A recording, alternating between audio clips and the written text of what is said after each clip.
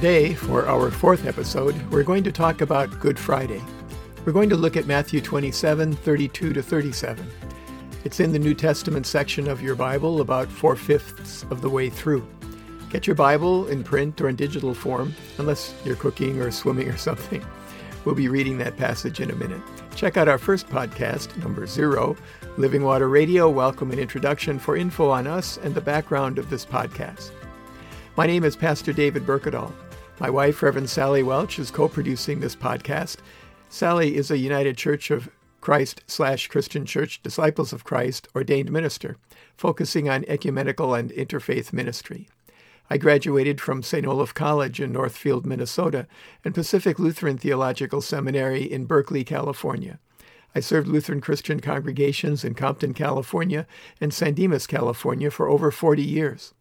I worked in a variety of blue-collar summer jobs in college and seminary, served in the Marine Corps, played drums in jazz bands through college and seminary, and was a competitive masters swimmer on a team before the pandemic.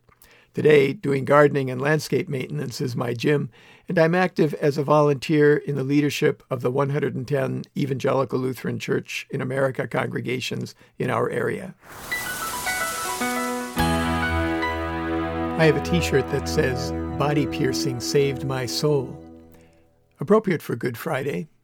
I read an article recently on what was selling out in grocery stores. In our area, healthy alternatives are flying off the shelves, but in some other parts of the country, not so much.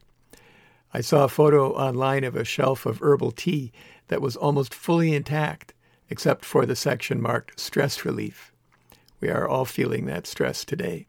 Here's a description of the meaning of this day found in Matthew 27, 32 through 37.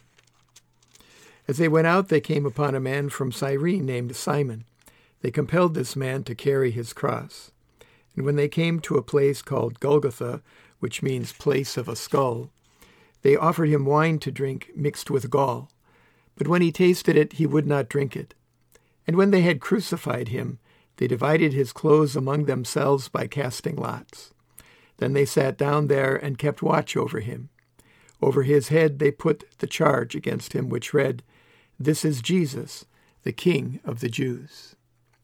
Stress doesn't begin to describe the experience of today's theme. False charges, torture, and a gruesome death are today's theme. It's Good Friday, bad for Jesus, but very good for us. Here, the selfishness of the world and the selflessness of God are both on display. Here, our salvation is accomplished. Jesus, fully God and fully human being, does for our salvation and the salvation of the world what human beings could not. He bridges the gap between God and human beings with his death on the cross, so that we know eternal life by faith and baptism, the totally unearned gifts of God to all who would receive them. We are all undergoing a lot of stress, and today in the church year offers little relief, at least from the events themselves. Death is today's theme. We are told, now in the midst of the deadliest part of the contagion. On Good Friday, we mark the death of death, because Christ died. This year, because of the coronavirus, the tomb of the Holy Sepulchre, the traditional location of Jesus' sacrificial death on the cross and nearby burial, has closed indefinitely for the first time since the 1349 Black Plague. I'm sure people then were asking the same questions people are asking now. Good Friday is especially meaningful, therefore, because it gives us insight into one of the big questions: where is God in my suffering?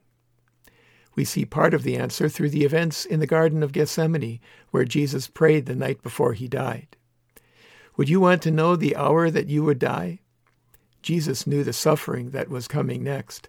He prayed so intensely that he literally sweat blood, asking God if there might be another way. But nevertheless, he offered himself to the will of God. In addition to his enormous physical pain, he felt that he had been forsaken by God. Many scholars believe that it was that moment when the sins of the world were placed upon him, and he died. Elie Wiesel, in his book Night, tells the story of a group of men who were sentenced to death by hanging for trying to escape Auschwitz, where Elie Wiesel was also a prisoner. There were 9 men and a teenager. When the lever was pulled, each of the men died, but the neck of the teenager, perhaps because of his suppleness, did not snap. Instead, he hung there, dying on the gallows. Elie Wiesel said that he heard a voice, not being sure whether it was from within him or from someone else, saying, "Where is God?" After several more moments, it said, "Where is God now?" And another voice said, "He is there, hanging on the gallows." Any other answer, Wiesel said, would have been blasphemy. What does that story mean? Is it about the end of hope, the end of belief? Or is it God present with us in our suffering? I've heard it said that we are living in uncertain times, but I wonder, are events in any time certain? What can we hold on to that is sure? Living water in the time of Jesus meant moving waters, like rapids or a swiftly moving stream.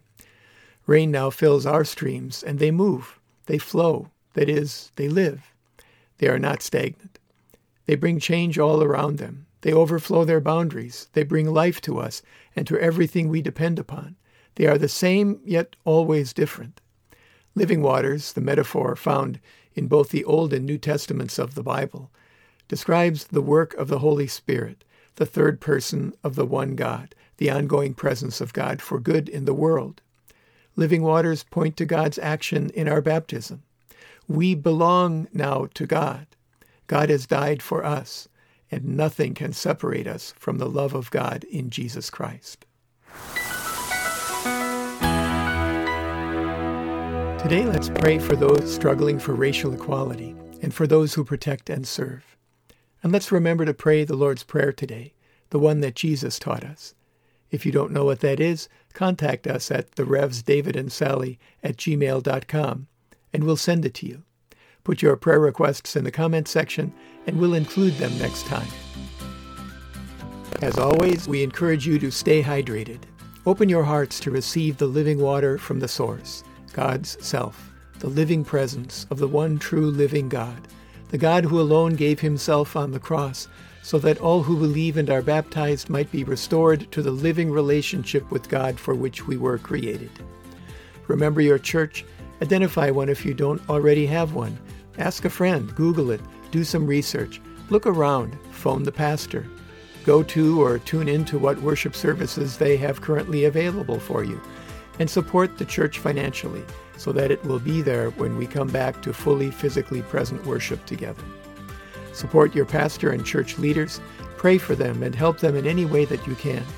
If you or a loved one are having thoughts of suicide or are struggling with mental health issues, call somebody. Google your local hotline or the national ones. You are not alone. Wear a mask when you're outside your home. Practice social distancing. Wash or sanitize your hands regularly. Avoid crowds and be outside if you have to be in one. Be kind to everyone you come into contact with, including those who sacrifice their security to provide for yours, and for those you are sheltering with in isolation. That's it. Thank you for listening to Living Water Radio.